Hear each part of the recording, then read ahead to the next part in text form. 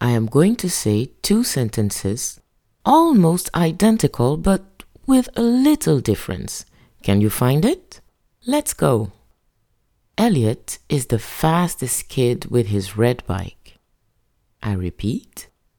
Elliot is the fastest kid with his green bike. What comes different in the sentences?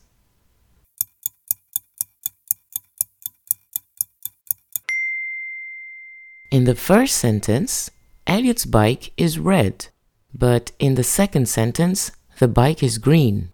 Excellent!